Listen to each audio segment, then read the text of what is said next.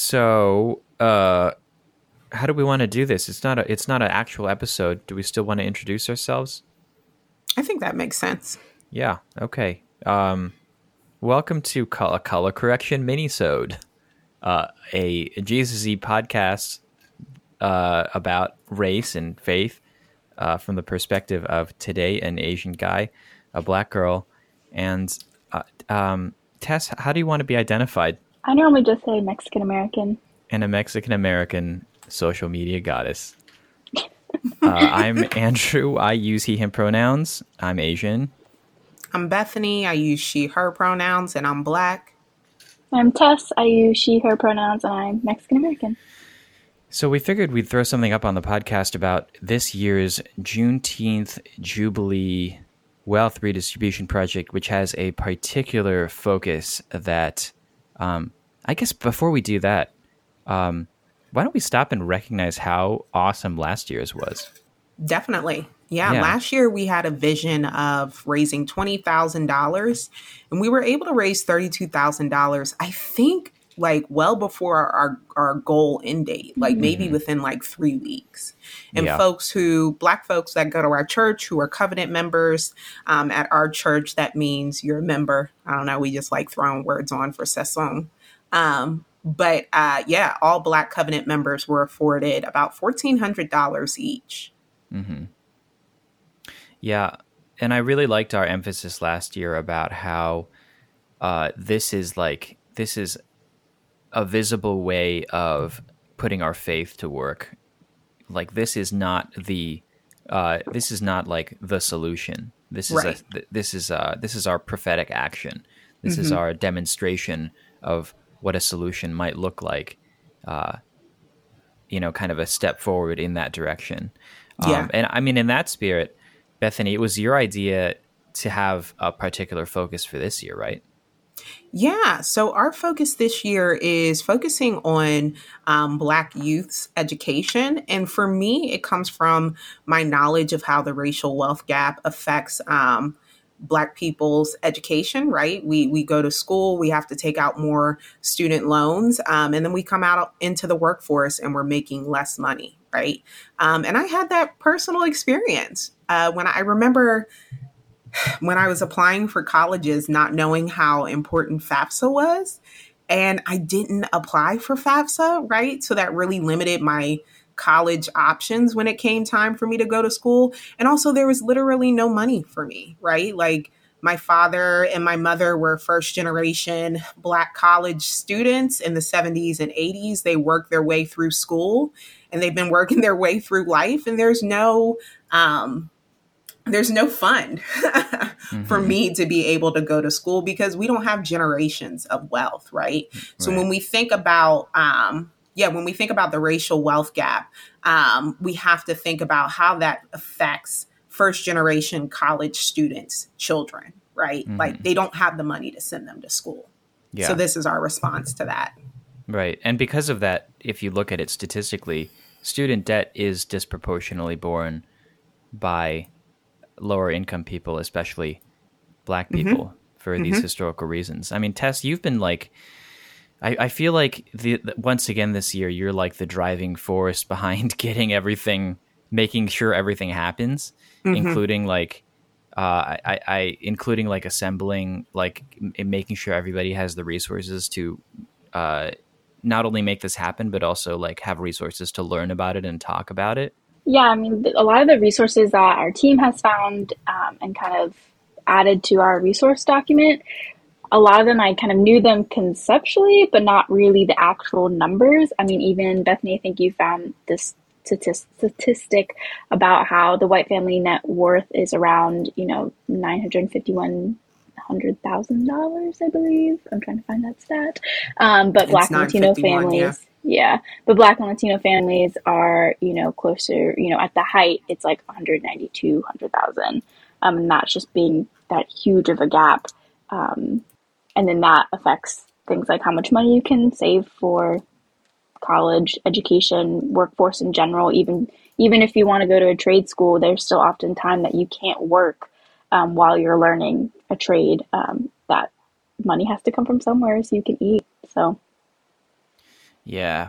I think for me, what made this salient to me was like looking at the history of so much of wealth in America in the 20th century was created after World War II because of the GI Bill and like the GI Bill, like letting soldiers buy houses and sending soldiers to college, and like the property side of that thing of the GI Bill was denied to Black folks.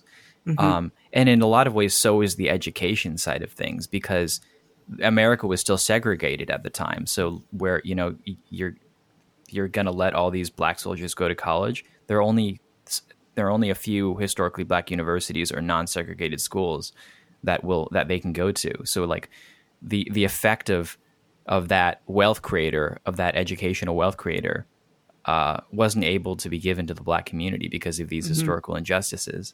And like that, it's just, there's a cycle there, because white people now have like a tradition of going to college. The wealth builds on itself. They get like legacy admissions, all these things that are denied to Black families. So that stood out to me. I don't know. How do you guys feel about this year's project? I feel a little nervous about it. Last year, there were some things happening in the church that catalyzed ornery white people to really start donating to our campaign. So I'm a little nervous that we might not be. Our goal is to raise $1,000 for each Black child in the church and to open an interest-bearing account for them. And I particularly because it's children, I feel real nervous that we're not going to be able to do it. That's a good point. Before we talk, I mean, I also share your anxiety around that. What makes me feel better is that I had the same anxiety last year, and I had my expectations blown away. So I hope the same thing happens this year. But that's true. Our objective this year, in order to turn our attention toward all the things that we were just talking about, is creating savings accounts for the Black kids in our church for college. How did we even settle on that? Like, how did we decide on that specifically? I think it's not just college. It's like post high school graduation education. So trade school as well. And I don't know how we settled on it. I feel like I just said it. Well, Bethany, I think we had talked about how last year it was very focused on the racial wealth gap, and you had talked a lot about wanting to build on a new piece of like literally education through the campaign. So last year we talked a lot more about like housing and generational wealth and redlining, but you had wanted to push, okay, what's another topic that we can pair with raising money, collecting money, that sort of thing. So I think that's how ultimately we ended on education, is because we wanted to talk about the gaps in education, and then who do we give that money to? Well, children. They're the ones who are in the next generation of education. That sounds right. Yeah. I also like the idea that like we're narrowing our focus this year because it allows us to, it gives us a template for what we might do, in the future. Like, because education is a piece, but there are other things that have created the wealth gap that we can bring attention to. So, like home ownership next year. Precisely. I'm already like thinking you're already of a thinking vision ahead. Nice. of what that looks like. Yep. All right, cool. If we could get some homeowners, okay, let me calm down. Sorry. But if we could get Black homeowners next year because of our campaign, that would be so great. That would. All right, cool. So, Tess, do you want to tell us how people can contribute? Yeah. So do you want me to also talk about kind of some of the FAQs?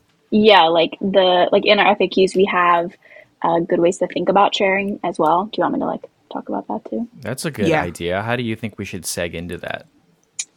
I mean, when I talk about donating, I can just talk about.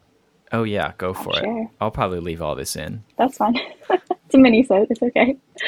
But in our Color Correction podcast Instagram, in the link tree, which is, if you don't know, link tree is just the link in the bio that takes you all the places you could ever possibly want for our page. But the very first resource, very first link should be a Google Doc that brings you to everything. That was super intentional, that this Google Doc had everything in one place. That way there wasn't 5 different forms you had to look at. All your questions, everything you could want is in one place. Searchable that way, and that sort of thing. But so that's how you would donate if you wanted to donate, or at least how you'd find that information. At the very top of the document, you just donate by going to Venmo and then looking up at Circle Mobilizing. On the Google Doc, the fastest way is to click the link or use the QR code. Because of the way we set up the Venmo, it has to be under a quote-unquote business account, which means if you search it, normally it sometimes won't show up unless you click over to the business side. So for simplicity, if you just use the link that's clickable inside the Google Doc or the QR code, it'll take you right there and you can donate that way. Another note with that is that you can change your settings to be private when you submit to or pay through Venmo, so that way other people can't see what you're doing. They don't see the dollar amount anyways, but that's just something I taught myself how to do that this past week, of how to change all of their Venmo settings to private so people can't look at what they're spending money on. So if you want to know how to do that or don't know how to do that, my email's on there. I'm glad to walk you through the process. But if you're also thinking about, okay, you know you want to share money but aren't really sure what to think about or how to think about, I don't think we said this yet, but we do plan on trying to raise $16,000. That's kind of our goal number this year. And so there's lots of ways to think about it, but one thing we really wanted to focus on, and we talked about this last year too, is that this isn't separate from, or excuse me, this isn't in conjunction with tithing. So you shouldn't think of this as, oh, well, I normally give X amount of money to our church this month. I'm just going to move that to the Circle Mobilizing campaign instead. Really want to push people to think of this as something that should take something from you and be an intentional thought process, not just something that, oh, that's money's already set aside for this. And so now I'm just going to give it over to this campaign instead. That this should really be something that reflects an internal, reflects an internal change and pushes you to reconsider what your money looks like. So that's one helpful thing. Some ways that we put on there to help people is to consider that if a caretaker were to save money every month for 18 years for their child to go to an in-state 4-year college, they would need to save at least $250 per month for 18 years. And that's with the current tuition. And we know that tuition is probably only going to go up. And so that's one way if you want to consider quote unquote funding a month, 2 months, 3 months for a child. That's one way you could think about it. I also looked up the average cost of one college textbook, which is $84. People take anywhere from 4 to 5 college classes per semester. And you can have 1, 2, 3, 4, sometimes 5 textbooks per class. So that's another way that you can think about it. We kept in there from last year too that to do a day's wage, because this is highly influenced by the racial wealth gap, that you could think of it of calculating how much you make in a day if you are salaried or if you know how much you make hourly, and donating a day, 2 days, maybe a week, depending on what makes sense for what's going to push you, but also makes sense for your salary or your budget and things like that. Awesome. Anything else we want to mention, or are we okay leaving it there?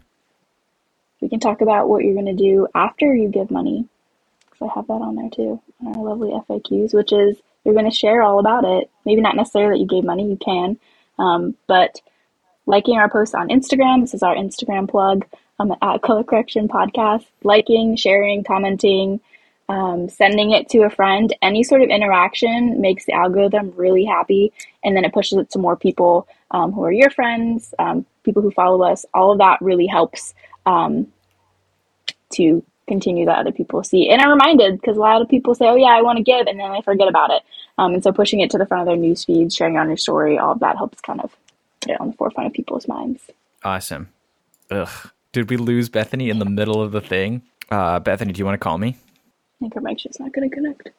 Hey, I just said I'm over it. I don't have anything big to say anyways. I hear you. You've been on video conferences all day, right? Yeah. All right. Yeah, I think we're at the end anyway. You wanna close us out with the catchphrase? Sure. phone because this shit always does this, but stay black, Little Mermaid. All right. Thanks, guys.